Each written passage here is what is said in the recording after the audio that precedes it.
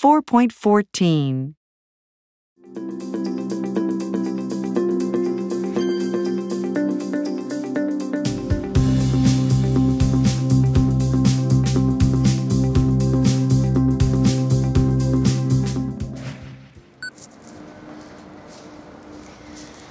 My day is usually long, but I have a great job at Learning Curve. I like my job a lot, but I don't really like food shopping. This is my routine.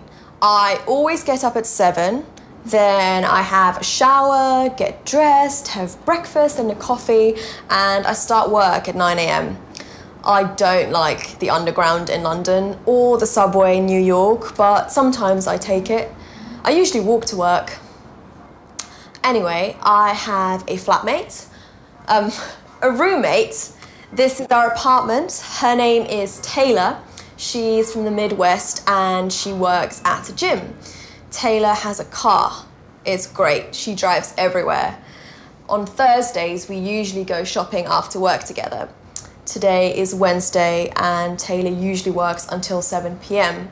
When she comes home, she's tired, so she has a shower and then we cook dinner. She's in the bathroom now. But this morning, there's no food in the fridge and nothing to eat, and Thursday is tomorrow. Look, coffee. This coffee is $7.99. That's about £6 sterling.